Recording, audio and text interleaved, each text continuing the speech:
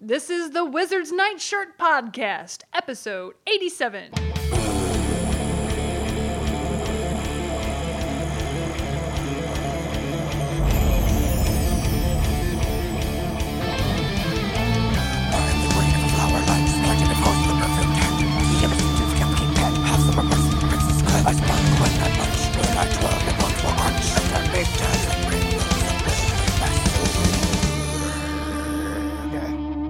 Welcome to the Wizard's Nightshirt. This is episode number 87. I'm Rebecca, and here with me are... He cast the spell of obtainment to get a meatball sub. It's Weaver Will. I still have my sub club card. You have to accept it. And he's studying pretend history at the Academy of Historic Enterprises. It's Scholar Scott. Did you know?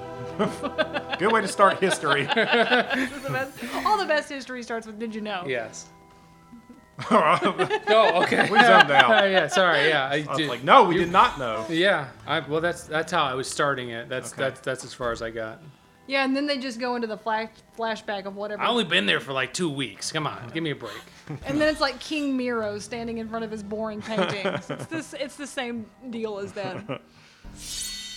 At the Wizard's Nightshirt, we're revisiting He-Man, Masters of the Universe, and She-Ra, Princess of Power.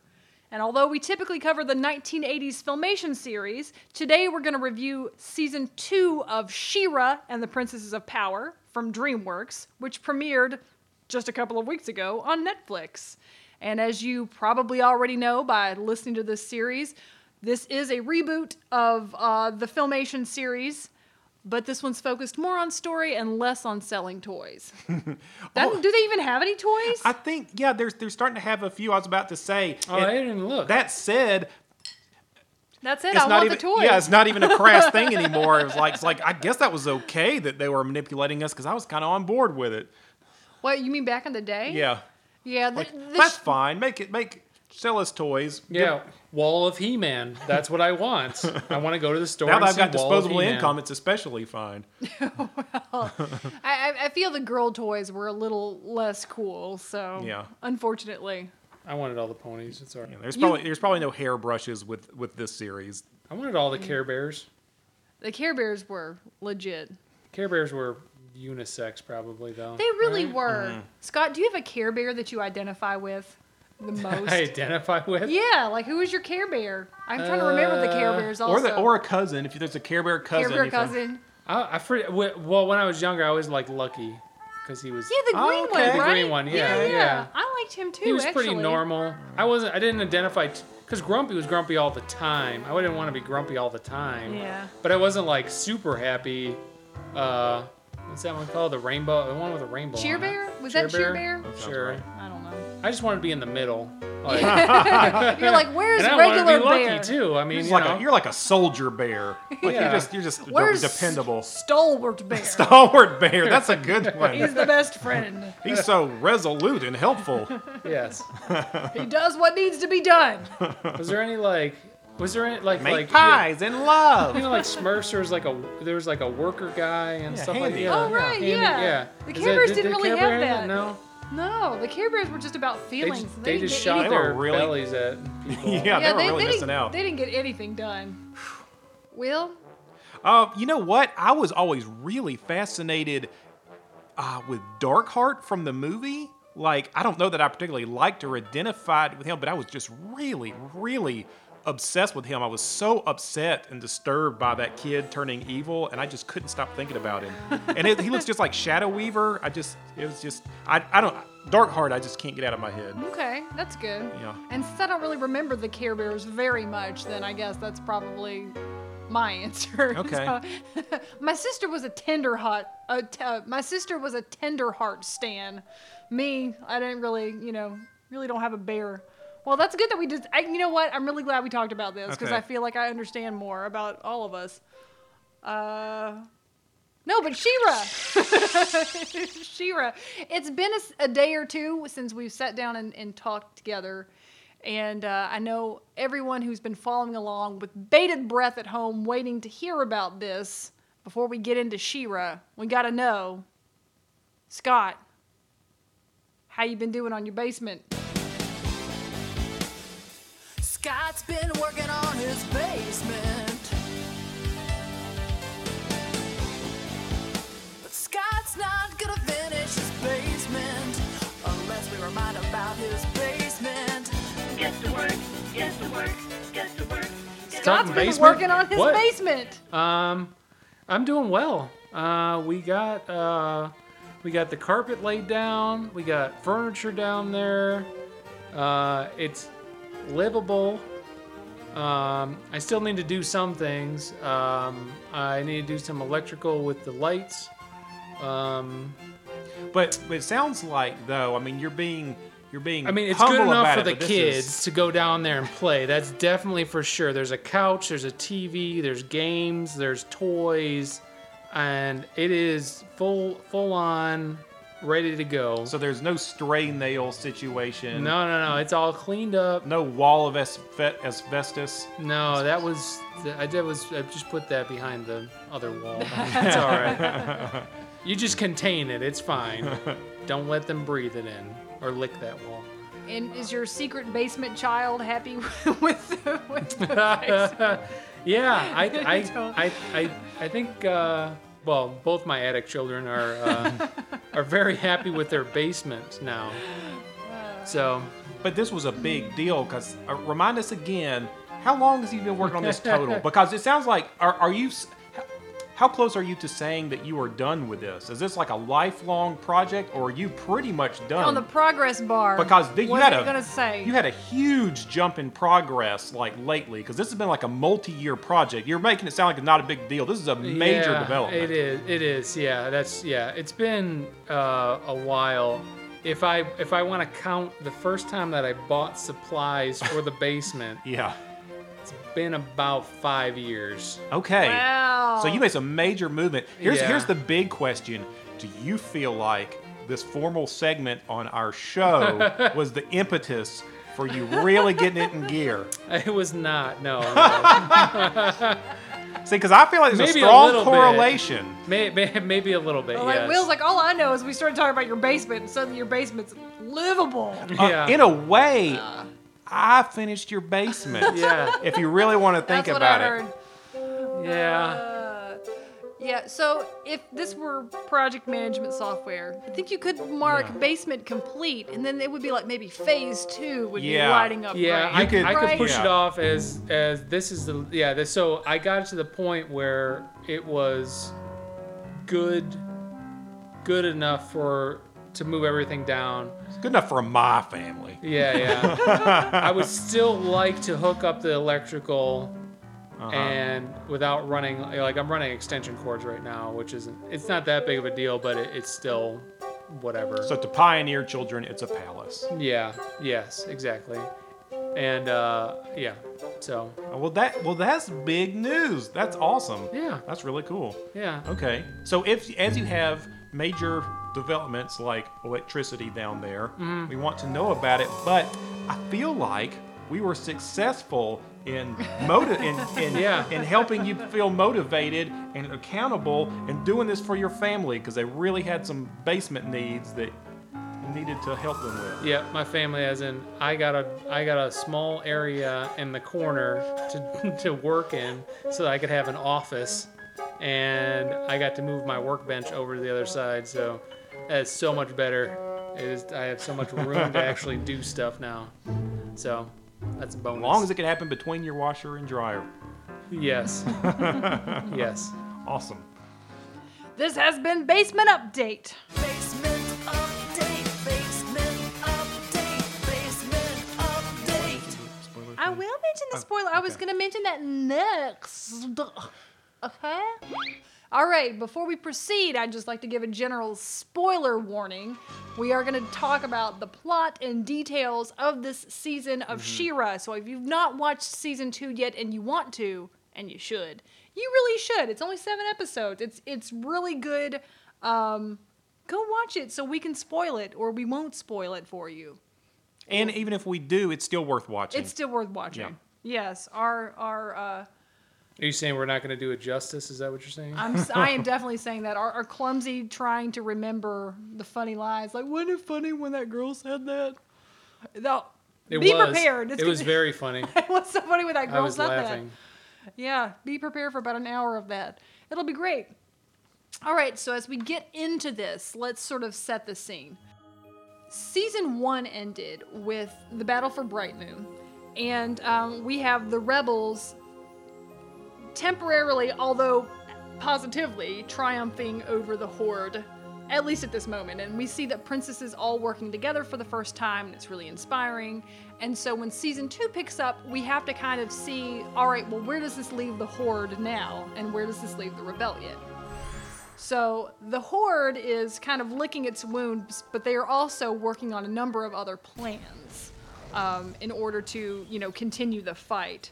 So, and the fight still persists, obviously, too. You can't just have one battle and the whole war is over. Yeah, I was going to say, too, one of the notable things from season 1 was they had a lot of good history about how an old princess alliance was broken, and that's how the Horde got such a strong foothold in Etheria. So when we do pick up in season 2, like you were saying, that fight is still going on between the re-allied princesses and the Horde, but the princesses are still trying to figure out how to work together and how their powers can work together, and they're kind of at a stalemate, and the Horde has the rebels wasting all their time defending against Horde attacks, and they can't really gain any ground because of teamwork problems and not really finding a way to get ahead. Yes. And other stuff. So what are some projects that the Horde is working on? It's a power source, isn't it? What are you building that needs so much power? I know the big fun one that we see is the Portal Project that we learned that Entrapta is going to help Hordak with as the season progresses.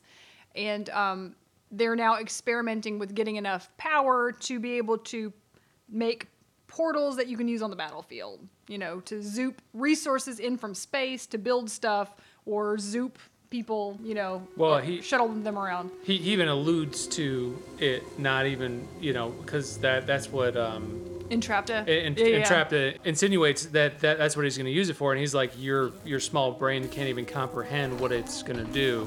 So basically, I think it could open up to other worlds, or like you said, even portals into space or whatever. They really hinted at him having like a home world and maybe deploying interplanetary forces and stuff like that. Correct. And so he could get forces out, or get forces in, or get forces out, or whatever, or not even like just basically abandon this area because it's, as he calls it, backwards planet or whatever. And it's weird that he also mentions in there that he's like, it's the only planet I've ever encountered that you guys don't believe in other worlds or other people living on other worlds. Yeah, they made a big deal out of like the stars being gone or something. Like it was kind of interesting. But they weren't aware of other planets, which is interesting because they had all that old tech and stuff. Yeah, and I don't understand. Yeah, I that's a whole, I guess maybe a whole other thing. I feel like they'll get into I don't understand that, they don't have the stars. Or they do have stars, or they don't have stars. I think they mentioned that they used to or something when they were looking at the history. So I think we'll find out more about that, especially at the end when they were getting into that a little more. Yeah. But talking about this project, one of the interesting things was how much Entrapta does start to help. So that was a big development from the last season, is that, she has a loyalty like to the ideal of science, and so that's why she's allied with the Horde. It's not even anything personal. It's just they're doing the most for science, and she's almost just like on a different frequency in her mind, helping them out. And so she doesn't have any qualms about how she's getting the stuff or whatever. She just wants to do for the sake of science. And so she ends up being like favored by Hordak this season, which really bugs Catra, who's the Force captain, but is sort of questioning her position now. Yes. And then, since we've already mentioned our question about the stars, it's also worth mentioning that a big part of this season is to continue to round out the lore of Etheria, and then also just kind of expand the world a little bit so you understand more about what people believe on the planet and what some people know and other people don't, what are stories that are told, what are the legends, and then, what are the mysteries that are still remaining. And the mystery of the first ones gets filled out a little bit more in this season. And then, of course, we are starting to see a glimpse into maybe there being other planets, but then that most people in Etheria have no idea. The world of the first ones was different from ours. Climate, language, even the sky was different. Filled with cosmic formations they called Stars. The first ones used them to navigate and named constellations. And so during these battles, Bo starts figuring out that to move the needle for them a little bit, he wants to do a little more research on their tech. And from scavenging and cannibalizing robots and such, he sort of tries to be the new maker for the rebellion now that Entrapped is gone. And he makes like a little tracking device. It's sort of like a little fantasy iPad type thing. And a big thread in this season is that he figures out that he's starting to pick up this signal from the first ones. And they end up, following this signal to all first one structures around the world. Yeah, and that's going to be our major sort of mystery thread that they're following through this season. And then I'd say the last major thread that we're getting this season is just this development of Shadow Weaver's character. Because this season begins with her in a jail cell in the Fright Zone, having been disgraced by her defeat in last season. You look terrible. Catra, it's been so long. I assumed Hordak finally realized what a lazy, worthless creature you are and banished you. Just the opposite. Hordak values me. And it ends with her... I hate to just jump to the very end, but it ends with her standing over Adora's bedside, having escaped. And we get a lot of good backstory on her and a lot of really interesting character development with her. And I think those are all of the main pieces that they move forward a little bit in each episode. I know we'll talk a little bit later in the show about the future of the series, but to nod to that a little bit, I think the only other major piece was that at the end of the series, the princesses decipher some old First One's writing to get some signal about a constellation that's going to rise pretty soon in the wasteland, and it's got this code word. It's called something like Serenia. Serenia, yeah. Serenia Portal Mara. Maybe Mara's last name is Serenia. And so we can talk about what that means, but that's sort of where we're left at the end of this season. Yeah, and so this was a shorter season than, of course, the first one was. Still had plenty of development, still very punchy. And, in case you're paying attention, because we always really cared about who wrote the He-Mans and the She-Ras when we were watching all of those. And, there were certain writers that we really learned to look forward to, their scripts. The people contributing to the main script writers for this season were, two of them were on several episodes last season, and that's Catherine Nolfi and Josie Campbell, both doing great scripts. And then I think we had a new writer, or maybe she showed up in season 1, but I don't remember, but Laura Srimby. So those are the three writers who contributed mostly to this. And of course, your storyboarding and animation are completely different people, but in case you're keeping track of that at home, that's who we've got doing these stories and moving the board along. And I mean, just by way of saying, just to kind of get us warmed up, I'll have to say, I know we all really enjoyed the first season, and I super enjoyed the second season as well. And I really do like the care that I feel that they put into it, because I can just really imagine there being a lot of planning sessions where they have to sit down and say, okay, let's talk about the first ones. What do we know? What are we going to reveal? What hasn't been revealed yet? Let's talk about, the world and what we know and what the characters know. I feel like there was a lot of really careful planning. Do you feel like they also they take from the original series somewhat, or the original world, as the She-Ra world? Do you think in their planning sessions, do you think they think about going back in the lore from that series and bringing it back in because I think eventually they're going to have to talk about Grayskull. Yeah, that's true. I really do think that they're trying to be really careful with the lore because you know that I feel that they are really trying to stay true to the spirit of what, we know, but at the same time to make it fresh and make sure that we're still telling the story of She-Ra apart from He-Man, even though I think we'd all be psyched to see Adam show up. I think so. In some future season. I think they will be careful to make sure it's still her story. But yeah, I would agree with that. And they've done a good job of making sure that's the case. And what I'm really happy about with this series is that it's not about like a romance or whatever. It's more about like a friendship between all of them, or like they're all like part of one or whatever. And it's like, I don't know. I felt like they've done a really good job with that. You've got this, Adora. I cast friendship and support on my next turn. Here, this is my trident of power. I want you to have it, especially since Bo is making me a new one. I didn't agree to that.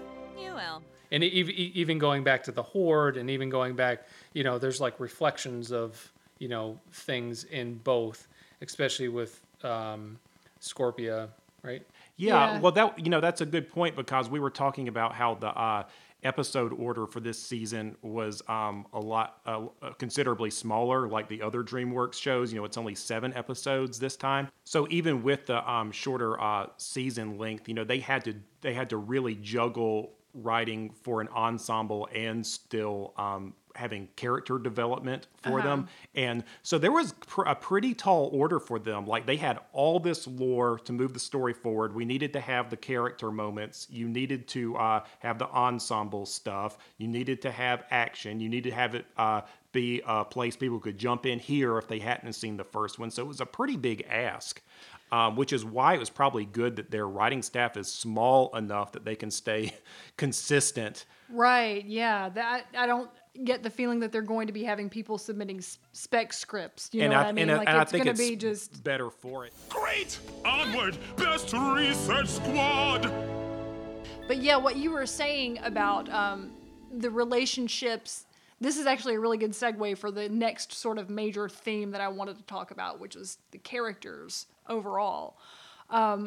It is really, really nice that you can have a show that's aimed for younger people that really does explore friendship, but like for real, It doesn't, it was a little bit, to call it infantilizing is kind of silly because it was for children, and in the 80s we were just, no one had any sort of level of sophistication necessarily emotional sophistication for a cartoon. That really wasn't done back then. What? But it was kind of, infantilizing in a way that you had to talk about like, oh, well, He-Man's twin sister is She-Ra. And then, you have a father-daughter pairing with, Man-at-Arms and Teela. But then it's like, beyond that, it's either boyfriend, girlfriend, weird little things. Or some kind of... There's Cringer and Orko, but those aren't really like... well-rounded. They always poke fun at those, and it wasn't like how it is in this show. Yeah, I really do appreciate that they work very hard to show the different levels of relationships between and among the different characters. Because I feel like just having watched these episodes, I could probably have a pretty good idea about how one character feels about any other character. You know what I mean? Like, and I think that's a really good marker of how well they're written. Because, maybe you don't get a lot of scenes together with, say, Glimmer and Seahawk, but I think we could all maybe think of her take on him pretty easily. Yeah, that's true. I feel that they've really done a good job with that. It was the first episode with Frosta and how much trouble Glimmer was having with her. Like, I think most kids can relate to that, is like you have that overwhelming friend. I was 8 when I took over the throne. It's kind of hard to make friends when everyone is your sworn subject. I know how you feel. I didn't have any friends before Bo and Adora. You? Figured everyone would want to be your friend. Yeah, definitely not everyone. And I'm still learning how to be a good friend too. I don't know if that'd be too hard for younger kids, but like... Those seem like relationships that That kids they would could recognize. understand. Yeah, totally. And also just a healthy idea about conflict resolution. You know, and I hate to always be that person, but, you know, not every child watching a cartoon or even young person, teenager, whoever, I think this show has a really broad appeal, I believe.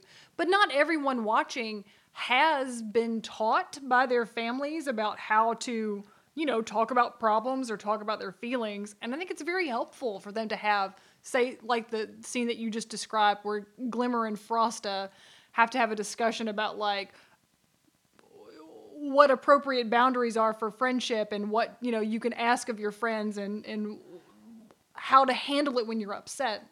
Yeah, then each of them being vulnerable enough to admit why they react to each other the way they do, that kind of thing. Yeah, so let's talk a little bit more about some of the relationships that we see developed in this season, or even just, you know, personal character growth. So one thing that they are very careful to show is that Adora is gaining more control over her powers, although it's a slow process still. And she can reliably become She-Ra, but then they do have some funny moments where, like, she messes it up a little bit. They had a really good gag where she was trying to transform her sword and she kept turning it into a tankard by accident, like a little mug, and then she would just fight with the mug. It was pretty cute. But we do see her continuing to grow in her power, which is nice to see. Woo! Getting pretty good, huh? Yeah, becoming more sure of herself. Yeah, I liked that the reason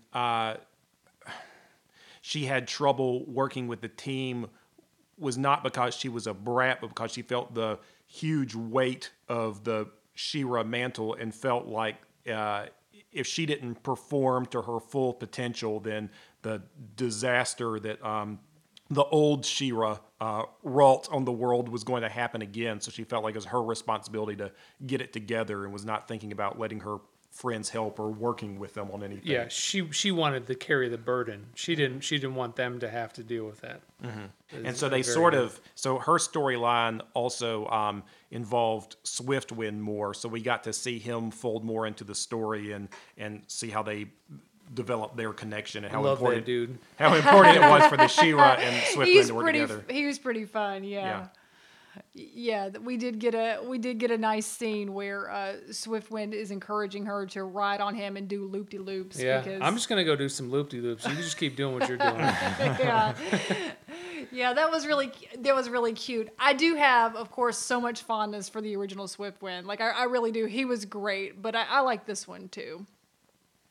Especially as like they've made him, you know, more part of the team, and he gets to say what he thinks and pitch in and have his own opinion and so forth. So. I need a chair at this war table that I yeah, that was funny. Yeah, and she's like, "All right, we'll get you a chair." Is a part of you. Your destinies are intertwined. They sure are. Hi, Dora. I've been here for a while, but there wasn't a good moment to make my grand entrance until now. Scott, you mentioned Scorpia earlier. Yeah. And I really, really enjoyed her this season, how they made her, first of all, like a much bigger part, because now she's the main sounding board for Catra in the Horde, with Adora being gone. And they, of course, are fleshing her character out as well. And she's really fun. I really, really like her. And she is... her overarching theme in this season is the sense of loyalty that she is constantly trying to demonstrate to Catra, where she tells her, you know, other people have left you and I won't. And I think that's very touching. But then she's also really great for comic relief because she's just got all kinds of, you know, great quips and asides. And I also love the running gag that she's constantly overwhelmed with, like, the bureaucracy of being in the Horde. And she's always, like, losing files and, like, not knowing how with her claws, like, she's trying to hold the files and it's, like, falling all over the place. Okay, just gotta find that file.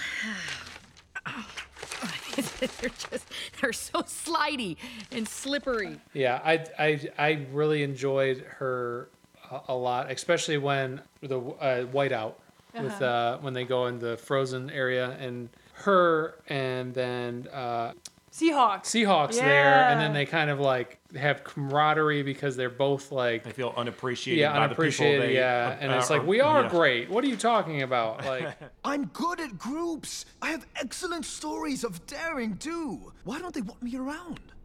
I hear ya. Catra's been so busy since she got promoted, but she still always expects me to make time for her. Does she even understand how much I do for her? It's a great conflict because she's able to provide for Catra what Catra is most sensitive about and wanting, and Catra is pretty unappreciative thus far, and so she has to deal with that. And Scorpia is just so charming because she's undaunted by Catra not giving her anything to work with, and she just like stays positive even though it's just so sad. The best scene ever. It's just super funny. Whatever, when she takes her and wraps her in a blanket, and then like tries to get her like swallowing like information. a baby. Well, with cat, you do that with cats. Like you wrap them in a blanket like at the because they vet. can't get out. Yeah. So if you need to cut their nails or do that something was like funny, and it worked because then Catra opened up to her. It's Yeah. like it's okay. Yeah. That was cute. That was cute, and I have to say too, as someone who maybe like Catra is a bit reluctant to be vulnerable to other people, I really appreciated how they show how she's a very sensitive person, but would not necessarily be warm to someone always offering their friendship so aggressively. Yet at the same time, you get the sense that over time, we're going to see her maybe warm up to Scorpia, and we'll actually maybe see a real friendship develop. And it'll really feel earned, I think, when that happens, if that happens. True. I wonder if they'll even talk about how Catra doesn't respond to that well because she is like a real cat. She is like a cat. You can't just go up to a cat and grab it up. No, you have you to let cannot. them engage with you on their own terms. Yeah, like our cat who died recently, but was like the best cat for years and years and years. Her big thing was that you couldn't go up and pet her. Like she had to come pet herself on you. Yeah. Like you stick your hand out. She's like, okay, good. I will pet myself with your hand. Here I go. And I just think that's very funny because that was just incredibly cat-like. Of course, there are so many cats that are like super lovey, but most of them are more standoffish. And it's not that it's a bad thing. It's just that you have to come You to have them to earn with their, it. You don't have to. Yeah.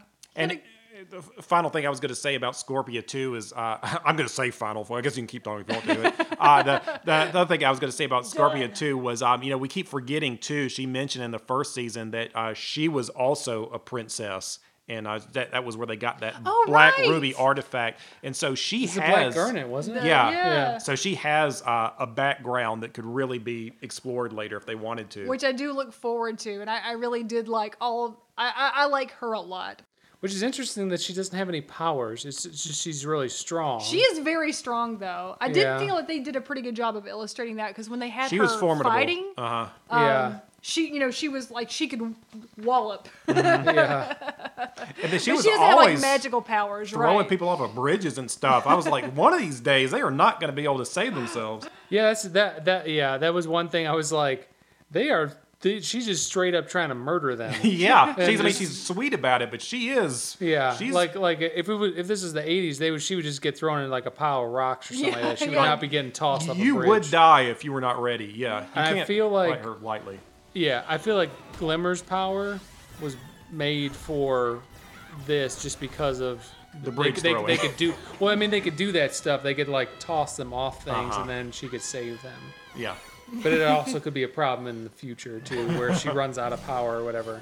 Right. So yeah, it's interesting. Yeah, my favorite thing that Scorpia did the whole season was I can't even tell you what episode it was in, but there was a bit where Catra was moping outside, like on a little balcony in the fright zone, and so it's all metal, and there's this railing that Scorpia breaks by accident, and as they're leaving, she like ducks back into the frame to try to like gingerly put it back into place and like tiptoe off like she hadn't broken it. It was really funny. It was Yeah, just ends up like laying it there because Yes! it wouldn't go back together. It was a great bit of animation, and there was so much character in that moment, and it was really, really funny. But yeah, I love Scorpia. She's fantastic, and I was like, she's one of my favorites. They're all one of my favorites. I like them all.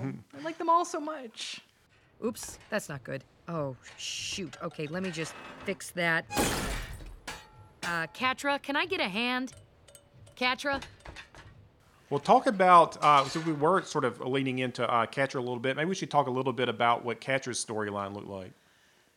So Conflicted. And Catra is probably the one going through the most interpersonal or, emotional conflict, I think, in this season, because we see her struggling with Hordak and losing his favor as he favors Entrapta now that Entrapta is doing real crazy science with real crazy results. And she's also struggling with her relationship with Shadow Weaver, who is imprisoned, and Catra has to have a lot of interactions with her. And there's a lot of development along those lines. And we don't even really touch her relationship with Adora very much in this season, like they did the first season. But I still feel that Catra is the person who is going through the most difficult and painful growth. She has the hardest time. I'm sorry, Lord Hordak. Entrapta is still new here. I promise she will never bother you again. You are the one bothering me, Force Captain. With your unwelcome intrusion, I am working with Entrapta's assistance. Did you hear that, Emily? I've never had a lab partner before. She always gets unappreciated by whatever family unit she's in, whether it's, being looked over because she's always competing with Adora, or in this case, she's a Force Captain. But Entrapta, who doesn't even care what anybody thinks, is now Hordak's favorite. And then her mother figure, Shadow Weaver, had betrayed her in the past, and she's in prison. And so as she struggles more and more with these issues, she starts to spend a little more time with Shadow Weaver in the prison, and you start to get suspicious about, can you be working with Shadow Weaver, or is she going to betray you again? And sure enough. Yeah. Sure enough, yeah. Sure enough. I think Shadow Weaver knew, kind of, manipulating her all these years and everything else, that Catra should have expected it, I guess. Right. It's like you can't even help yourself in some relationships like that. Like, she just knows what she won't be able to defend. Yeah, and she's always looking for that approval, and giving her that amulet or whatever was looking for her approval, saying like, yes, I'm still on your side. I still want you to live. I still want you to be okay. And then her not, and then her basically just leaving, and then basically just leaving Catra out to dry. And that was heartbreaking, and that was a really, really, interesting episode. She's earned his trust. How did you let this happen, don't you see? I want you to go further than I did, but you need to be smarter than me, stronger than me. Then help me. Come up with something so you can stay. I will try. We don't have to talk about Hordak in depth, but I did want to mention that they spent a little more time with him. Yeah. And it was very satisfying. I feel like they showed the exact right amount of him where he's still really scary, but you also get a little personality. And they had a couple of neat little moments, like they showed him getting his armor put on, and it was very much like a Darth Vader sort of thing, where you see all those cybernetic pieces getting put on, and it's like he's like struggling and seems uncomfortable a little bit. It's like super private, like and he he drops like a tube or something, or a tube gets cut off or something like that, and then he's like in pain, and then Catra's just standing there because she wanted to come tell him something, and she like interrupted him, basically getting dressed or whatever. Yeah. Why is Shadow Weaver still in the fright zone? Should we talk about Shadow Weaver a little bit, or we should, because this is really very much a part of the Catra story development, as we've just said. Her big theme is this theme of abandonment, which is, again, so super common with people who have difficult relationships with their parents, and that's what I was just raving about this series in the first season. They nailed that. Somebody's been through that. Somebody's been through some stuff, and like it really, really shows, and it is absolutely heartbreaking, and we get to see Shadow Weaver's fall from grace, as it were, this season. We get a nice flashback about her in episode 6, Light Spinner. And wow. Yeah, what was the council called? Do you remember? It was, let me see if I wrote that down. yeah, whatever. She was part of like a magician's council, basically. Yeah, close enough. and they were like in like one of the cities in Mysticor. Mysticor. Okay, yeah. Okay. I knew that part. Yeah. So you're talking about this episode where there was like a substantial flashback to when Shadow Weaver was a noble or good, powerful mage named Lightspinner. Yes. And her look was kind of neat because she looked like she almost looked like one of the modern Zelda game characters. She sort of had like these elfin ears and slightly green tinged skin or something. It was really neat. Yeah. But yeah, there was an amazing story then, and you get to see sort of a prelude to why she has the kind of relationship she does, where she tends to use people for purposes that she thinks are justified. Yeah, they show her relationship with a young apprentice named Micah, which is that Micah of Bright Moon? I think so. Okay, I think so. We'll figure that out later, but which makes sense because he was impetuous, and so he'd be the kind of person who'd go out in battle and die, Sure. Yeah, but yeah, we see her already, like, and again, like with every episode, they really have to accomplish so much in such a short span of time, and I really feel that they're very successful with that. What I really liked about the Lightspinner Fall from Grace story is that the slight that got her to turn to dark magic, essentially, was not like something stupid or personal. You know, like there's so many stories where I'm thinking like Maleficent, where if a woman, let's just say, if a woman like goes to the dark side, it's because of like some personal grief. She's been spurned. Yes, like there's some kind of like rejection of love or whatever. Uh-huh. And I'm not saying that those stories aren't valid. Sure they are. But I'm just saying like we've seen that before. I really, really liked how the thing that got her so angry was that the council basically rejected her idea for defeating the Horde right when the Horde was starting to attack.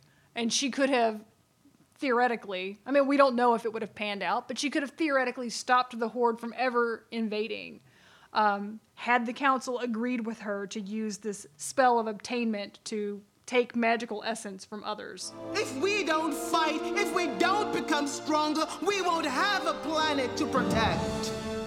And when they rejected her plea for it, she decided to do it on her own. And she tried to, implicated Micah in the act, like she made him participate. Yeah, because she knew he was more powerful than he was, or he thought he was. And so she could justify it because, it was for a good reason. And so you sort of see she starts making a habit of this. Well, and she finds little proteges and people to live through to do things that she feels like she's limited by. Yeah, it's really interesting. It's very nuanced. Yeah, I mean, you can imagine a real relationship with like that where, there's somebody who grows up and feels limited in their life somehow, and so they try to live through or manipulate other people for their own means. Even if you can kind of understand why they're doing it, they still are manipulative nonetheless. Yeah. You're going to be the football star I wasn't. Yeah. And even when she's getting dressed down by Norwin, what he even says to her, it's an oversimplification. He says that, you just have this hunger for power. And it's like, well, maybe that's part of it. But not power in its own right. Exactly. Like power because you guys are impotent or not doing anything. Yeah. And there's so much, like a lot of,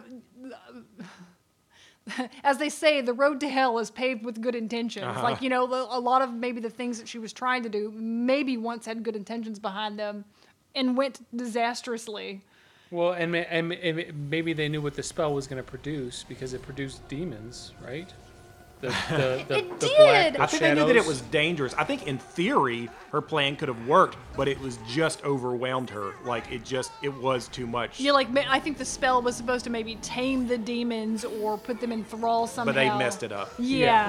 Micah pulled back. Yeah, Micah pulled back. So in he a was way, scared. it would have worked. Abandonment also then, Yeah, being but I mean, an issue with her.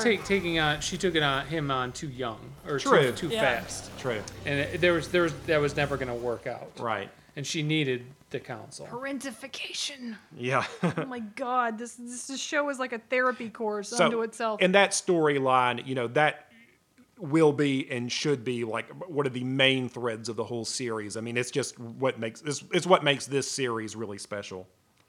Yes. So who else? As we're rounding out the characters before we move on to the next discussion topic, there are maybe one or two other folks maybe we should take a look at. So they do try to give us just more details about, everyone, just to flesh everyone out a little bit more.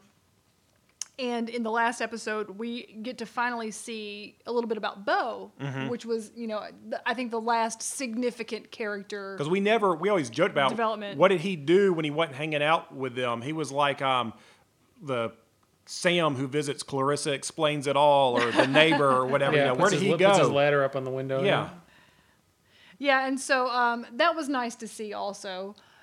And again, you can't exactly accomplish a lot in one episode, but it is nice to get that backstory. But they did a good job. Yeah, I think they did a really good job with that. He's like supposed to be a historian, right? And he has his two dads. I like the one dad. Looks exactly like old Bo. Yeah. Which is real mustache, funny. yeah. Which is real funny. And then the other dad is like a long-haired scholar, and they have like very different energies, and you could see both of those energies in Bo. It was very funny.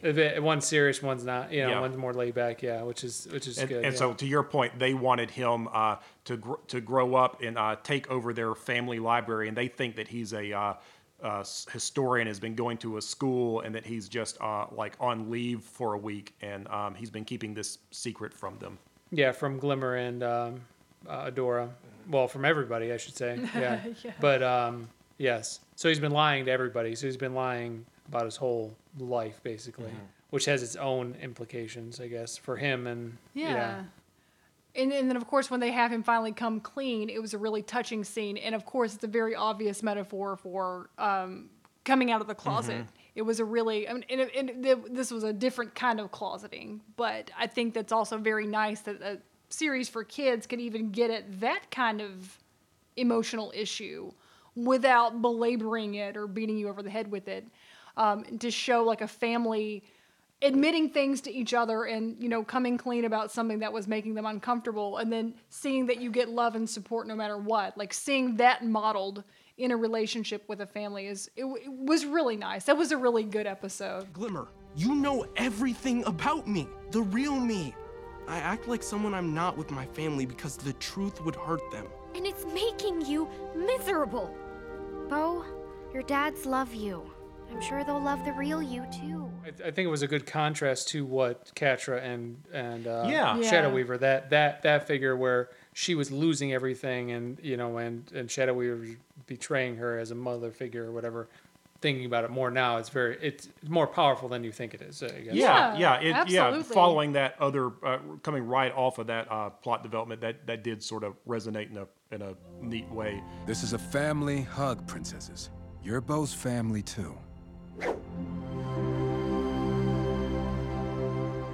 And I think those are our major I think so. character arcs. Is there any other like ancillary characters that you liked? I like Mermista's attitude's always good. Oh yeah, love her. I can't wait to see more with her. Honestly, I do. She's hilarious. She was not like super featured in this season, but love her every time she's on the screen. Yeah.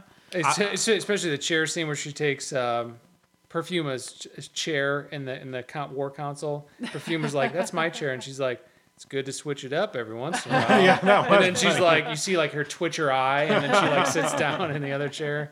Yeah, it's super good. I also like good imp sightings. Oh, He was the best. so The good. recording. Man. Oh my god, and he opens his mouth and it's like the record. Oh, it's so creepy. So creepy. I love the rehab they've done with his character. I mean, again, like Imp served a purpose in the original series, obviously, and he was one of those sort of like kiddish cartoon kind of figures. But this Imp is so upsetting. Like he's disturbing. Whenever he shows up, it's like, oh no. And I really good. I feel like they don't add they add, like you were saying about Hordak before, is they don't show him as much, and he's So kind when he of shows like, up, you know it's gonna be bad. Yeah. Useless. Yeah, he is a small character with a major punch. I really, really like him. He's super creepy. No, they just need Loki. No, they just need Loki. What if they brought I just Loki really back? want him to come out somewhere What if they brought Loki back and it was as just like a Imp? pet or like a stuffed animal. If anyone could do a good job with Loki, it's this staff. There's I a have way. faith in There's them. a way. At least by season 3, they gotta do it. At least by season 3. They gotta throw some Loki in there. So now we're just kind of like talking about like favorites, and now is the point where I just want to like say, oh, and what about this thing, and what about this thing? So I just thought we could share if you had a favorite episode from the series, just generally which one that was, and if you had like a favorite big moment or small moment or detail. And we don't have to take turns neatly. We can just start talking over each other like we do. But I'll go first, since it was my idea. Since you were talking anyways, Since I'm talking over everyone. My favorite... I got an idea for this show. I've got an idea. Let's all listen to Rebecca. Thanks. That's my impression of Rebecca. Yeah, Rebecca. Let's hear your favorites. So my favorite episode 4, Roll With It, which is the episode where they're trying to get the Horde out of this important pass. And it's just Adora and her team doing a planning session with the little figurines on the map in her room. And each character contributes a different scenario wherein they are the hero. And they're all very stylized and in the spirit of the character who does them. Yeah. And it's their fantasy of how they're a hero. It's their fantasy of how they would handle the situation and how they would be a hero. And I just thought it was delightful. I loved that episode so much. It was really, really cute. And then that was where Mermista had her best gags, which is when she like rolls up on a wave and announces that she's Sira. Yeah. Which I loved. The something of the gray whale or something like that. Yeah, by the power of Grey Whale. Yeah. Like, oh yeah, it was. I thought that episode was really, really cute. I mean, of course they were all great. But... Well, sorry, the bow part was hilarious because it was basically the original She-Ra. He brought the old Catra back and like all that stuff, like all those designs. It was almost and it like made himself look like old the Bo. old Bo. That was so cool, and I felt like funny. the Catra he brought in was almost like a mix between the Filmation Catra and like the 1960s Batman Catwoman because of like the puns they had. Oh, It yeah, felt yeah. a lot like the Adam West Batman. It was Yeah. really funny. Yeah. It looks like I've got you meow, evildoer. I'd pause to reflect on your upcoming death if I were Mew. I don't know. I'm feline pretty good right now. No, stop. You gotta stop. It really was. that was a good one. I loved that one. That was a good one. That was also the one where I keep wanting to say Scorpina. That's not her name. That's like a wrestler, like a Scorpia. She had several funny things to say. They did all like a hard cut to the past where she's barking orders and she's just yelling out random stuff. She says stuff like "flap those banners." That I really enjoyed. "Flap those banners." That made me laugh. That a lot. and Kyle, where they blame everything on Kyle. Yeah. Like, all right, it's Kyle's fault, and he's like, really? That was also the one where Bo kept dying in everybody's scenario. Oh, yes, and then And he kept talking about Tiny Bo. Like, Yeah. oh, Tiny Bo. And she said something, and Adora said something like, "Okay, but he got through. He managed to do it." But he says, "Through his pain, He's going, through yeah. his pain." Yeah, he's still smiling through his pain. That was really funny. Where they're playing with the characters. Yeah. Yeah. And Bo's like, you can be, and he's talking, Mermista comes in and he's like, I guess you can do it. And he's like, I got what does he have? Like a seal and something else. And she's like, I'm going to be She-Ra. Yeah. and of course, Dora's like, you can't be She-Ra. I'm She-Ra. She's like, no, I'm going to be She-Ra. And then the final detail about this episode, which I loved, is right at the time when I was trying to confirm out loud to Will, I was like, okay, we don't know the name of the lizard guy on the Horde team, right? We know Lonnie. Like they could smell it. We know Kyle. And then just about 1 minute later, they revealed that the lizard guy's name was Rogelio. Yeah, and they're like, and then with this, isn't it Scorpia? Yeah, she's like, who's that? She's like, who's that? Like the lizard guy. Oh, and she's like, oh, yeah. Which I love that gag. I love Rogelio. I think that's just so funny. I'm glad that they told us his name. I just really wanted to know. And now we know. So that was my favorite. So I would say, if I'm gonna be pinned to a specific episode, I would probably like the last one, the reunions one. That's the one where it was really good. They go to Bo's dad's house, and the point of that episode was that they were going to decipher some old First Ones writing on a ancient First Ones robot that they had in their museum, and that's where we get a lot of detail that sets up the new season, because it reveals that word Serenia and talks about that constellation that's going to appear in the Red Wastes or whatever. And this was important to me because the thing I like about this series is when it feels like a fantasy novel or a saga. And I feel like that's what makes this show so special, because this really moves them forward, and there's a lot of stakes and a lot of depth in regular people having to reckon with ancient things that are vast and strange, and it adds like a depth and a weight to their relationships. It makes everything they're saying funnier. It just adds a neat dimension to it. And so I just want to feel like I'm watching the inside of like an old weird Nintendo RPG or something, like when you didn't have strategy guides and the internet, and it was just like a little scary what was going to happen next. And it just gives me that special fantasy novel feeling. And this episode did that more than any of them. At its best, I think it feels like a Zelda game or something, which I know was an influence on them. Oh yeah, yeah. Or like you have to read signs of the towns in Castlevania to figure out where to go next. Exactly. And it's just very, very vague, and it's just enough to make your imagination spark. Yeah, it's not just them rumbling for an episode and everything back to normal. It's a huge story with lots of questions that you may or may not be able to answer, and regular people having to deal with it and taking control of their lives and their planets. And also I just like things that remind you that there are still mysteries to solve and big questions to answer, even though we're sort of like forced into like a routine in our lives. I mean, that's sort of like what's happening in Etheria. They don't even like know there are stars or a different way of life, and now they're opening a box to something deep and vast and scary and mysterious, and I love that kind of thing. So, reunions. I like that one. That was a good one.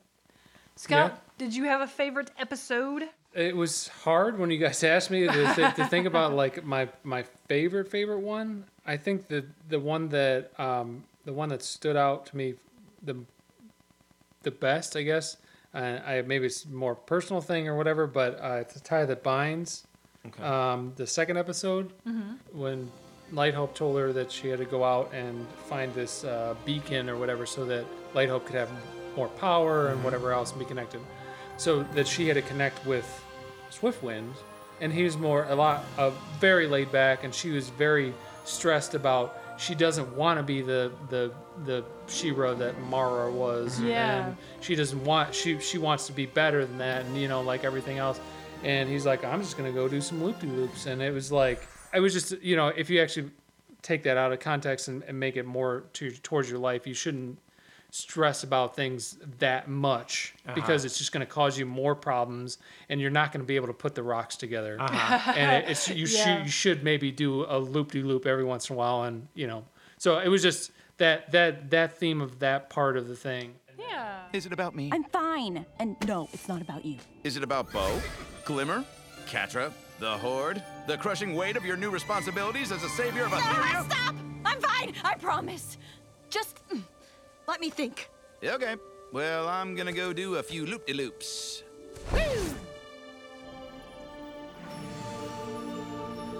So any big or little moments that like, oh, I have got to mention these because it was great that we have not yet covered. Because I feel like my thing was just, I quoted and put little hearts all over my notebook every time there was a thing that I loved. And if the only thing that stood out to me, I mean, it almost wasn't even probably that noteworthy to anybody except I think they got Hordak so right. I don't know why. It was such a boring line, but there was this one part. You wanted to speak with me, Lord Hordak? Yes, Force Captain.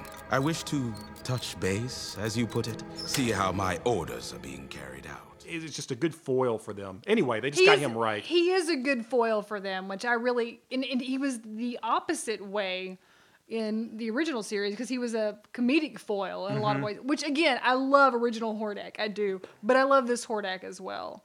The moment for him that was like my favorite in this season was at the beginning of episode 3 where they're showing him being frustrated with his scientific progress on his portal project.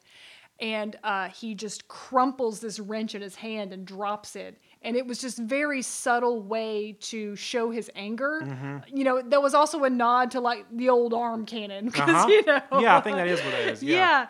No, but it was really, really great. And I really do love his character. And then also, if we don't mention it at any other point, we see that Hordak is jacked under his armor.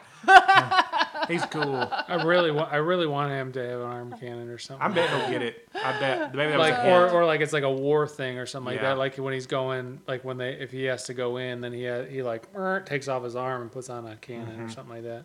Like it has to be more mechanical, but I bet that was a hint that it's his other arm's dying or something. Yeah, it could be. Well, I know he needs the armor, but just when he's in his tank top and his little armored chamber, I'm like, all right, Hordak, looking like a snack over there.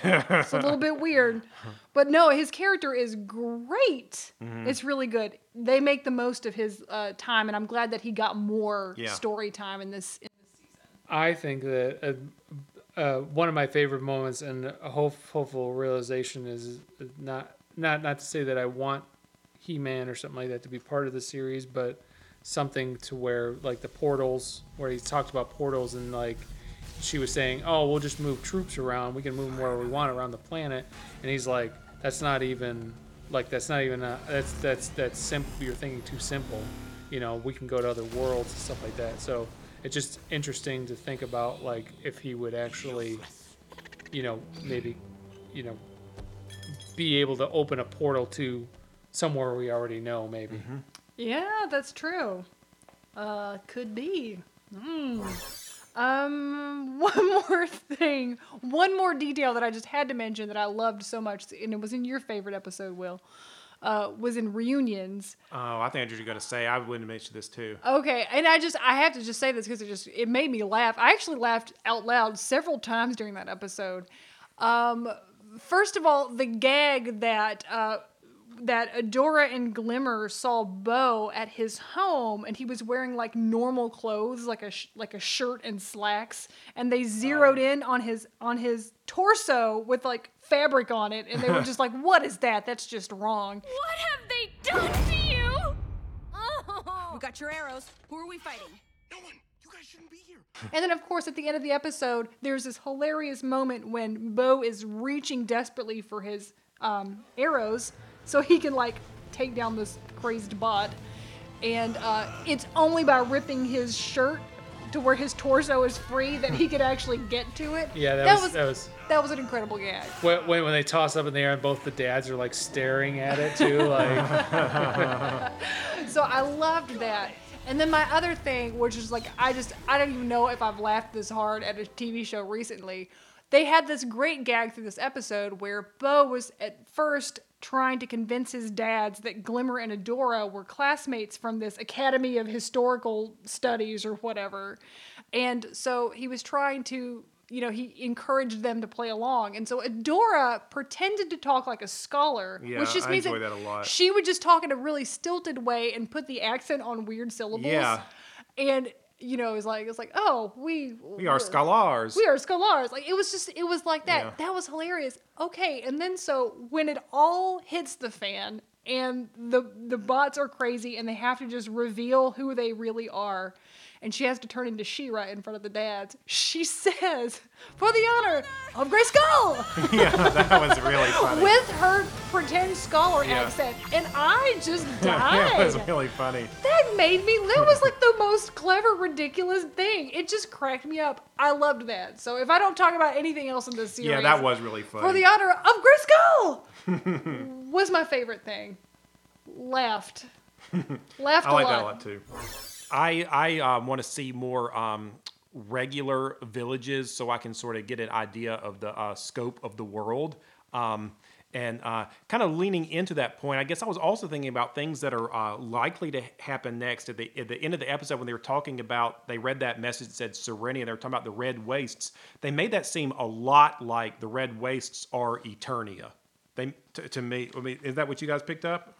I did not, but could be. I think so. And they were talking about, didn't they mention something about like a old hero or something? I feel like maybe He-Man was like a historical figure or something for them. I was thinking about that, like when he was talking about like the portals and stuff like that. Maybe it's a time thing too. Oh, maybe so. Where they're that'd in be a the good way future, to where they're pull- in the yeah. future, but like they can still go back, and it's like, or you know, whatever. That make a lot of sense. That way they could deal with He-Man as much or as little as they want to. Exactly. That's so interesting. Yeah. So like, or maybe he was on that planet earlier, like you were saying, like in the wastelands, but then you know he's gone now. That would be really interesting. Like he was the first one. Oh, that'd be cool. That'd be cool. Or like, you know, part of that, whatever. So I feel like that's what they were hinting at, and that would be super neat if it were true. And like we were saying, I have no doubt they will still make this She-Ra's story, and I'm surprised at myself for being excited that they might find He-Man. But I'm excited to see how they would handle it, I guess. Yes, I think that's what I'm more excited about is if, because he was such a big part of the old show. What's their take on him? Yeah, exactly. And Yeah. they've changed. They've basically, like I was saying, they flipped a lot of the masculinity of both the shows to what it is now. Yeah, how do you make that story relevant and stay alive now? How do you make that story sure. make sense in our culture now? Yeah. And we're at a point after, you know, this season, I trust the creators. Yeah. I do. Like, I feel like I want to see their vision for a bunch of different things, and I would love to see their version of He-Man. I think it would be good. You know. I would love if when they go to Eternia, they agree and they'd be like, wow, what a crap hole. Mud pit. But it would make sense for the past because, you know, maybe they find dinosaurs or something. It'd be great. The constellation Serenia would only appear in summer and only over one place. The Crimson Waste. Then that's where we have to go. What? You can't just go into the Crimson Waste. It's a no man's land, a giant lifeless desert. No one's ever made it that far. And Who do we want to see? We want to see what's his name? Mock. The wood No, cutter. yeah, just Mock hanging out. Oh, you want to see Mantenna? No. Yeah, we want to see Mantenna. I Will do want also to see Mantenna, but I want to see what's his name, the robot guy that changes faces with the thing. Oh. God, what is his name? You want to see Dylamug? Dylamug. There you we go. go. Jeez. God, that would be great. Yeah, we've not seen Dylamug. Dylamug. Dylamug would be good, and I felt like he would fit in pretty good in this, and they could make him very robotic and not. He could be a It's true. He could be a horror show that Entrapta He was the Horde, made. right? He was the Horde. Oh yeah. He was a yeah, lieutenant. He was a, Yeah. Okay. Yeah. So we want to see Dylamug. Yeah. Yeah. Okay. That's definite. And then we already saw we saw Grizzlord. We saw Whenever they do a Grizzlord flashback. He was like, I wonder what happened to him. was that Leech or was I that? don't know. I didn't see Leech. There was I there was think- there was a yeah. green guy next to him, but I don't know if it was Leech. I think that could have been Leech. Yeah, I was kind of thinking that or too. like a you know, a play on him or whatever, just Yeah. to say like a nod to him. There you go. Yeah, no, I think that was supposed to be Leech. That was like how I saw it. Yeah, and then I don't. Did they ever say how? I forget in the first episode. Did they say how they got her? Who? Adora. Yeah, they said it in this season. Yeah, I know they said it in this. Well, she all she said was your mission good? Yeah, it was and just said, after... He said it worked out or something like that. Yeah. And then I ended up with... We didn't get all the details. So but yeah. So I guess they were also hinting that way that they've been to Eternia before. Maybe, well, I don't know. The lore could be different, but The lore could we be could be different. leaning into it. We could be. Yeah, they gave us we did see that it was after some sort of raid. We don't know anything else about it though. Yeah. And I just want to... Opinion is, do you think that Shadow Weaver, do you think that she was that jaded that quickly? Or this has been building up for years? Because she went like straight to the Horde and was like, I will be your minion. I guess the demons going inside of her may have escalated her. Yeah, grievances. well, I mean, is that, was that your thinking too? Like, I don't know, it was. I have to feel that maybe she had. They didn't do anything to show that she would have been frustrated for longer, but seeing as how she was always trying to just sort of push at the boundaries of, like, can I learn all I can learn? What about this student? Like, has this person learned all they can learn? You kind of get the feeling that she's always been a little bit frustrated with boundaries or with her, with her limitations maybe. And she does kind of allude to that. So maybe there was a deeper frustration there. Yeah. I do look forward to learning more about her character. I do like that a whole lot. We're on the edge of greatness, turning darkness to light. All right. Well, I think we've covered this season pretty well. If you haven't watched it, please check it out. It's really good, and I'm looking forward to the next one. Like, yeah. Seriously. And you really want to see Loki in the next season, And I right? really am looking for Loki constantly. Can't stop looking for Loki. And that's our show for today. So you can join us here again, June 18th. We will release the first of...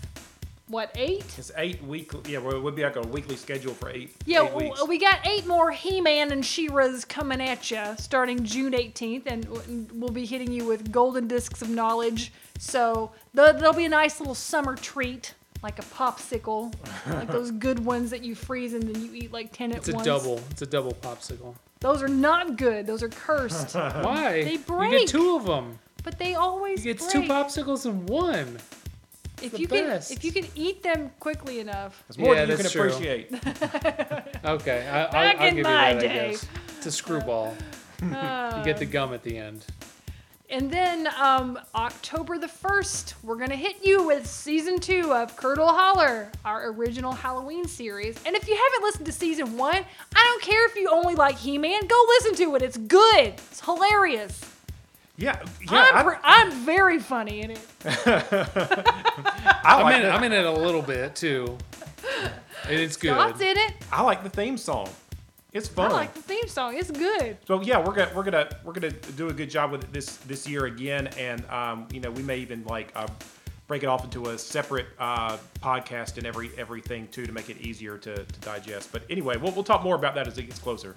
If you'd like to follow along with our show, you can find our episode guide at www.thewizardsnightshirt.com. If you have questions or comments, you can email us at rumors@thewizardsnightshirt.com. You can follow us on Facebook, Twitter, or Instagram, and subscribe to the show wherever you get podcasts. We want to thank you for listening. And please remember that if you're at work and you're stuck on a problem and you can't solve it, go outside for a minute and just do some loop-de-loops. And the gods had me fixed in their glorious sight. When you're fighting, be frightful. Never dare to be prideful. For one day is the last day. You'll face down the horde. One day the marauders no more.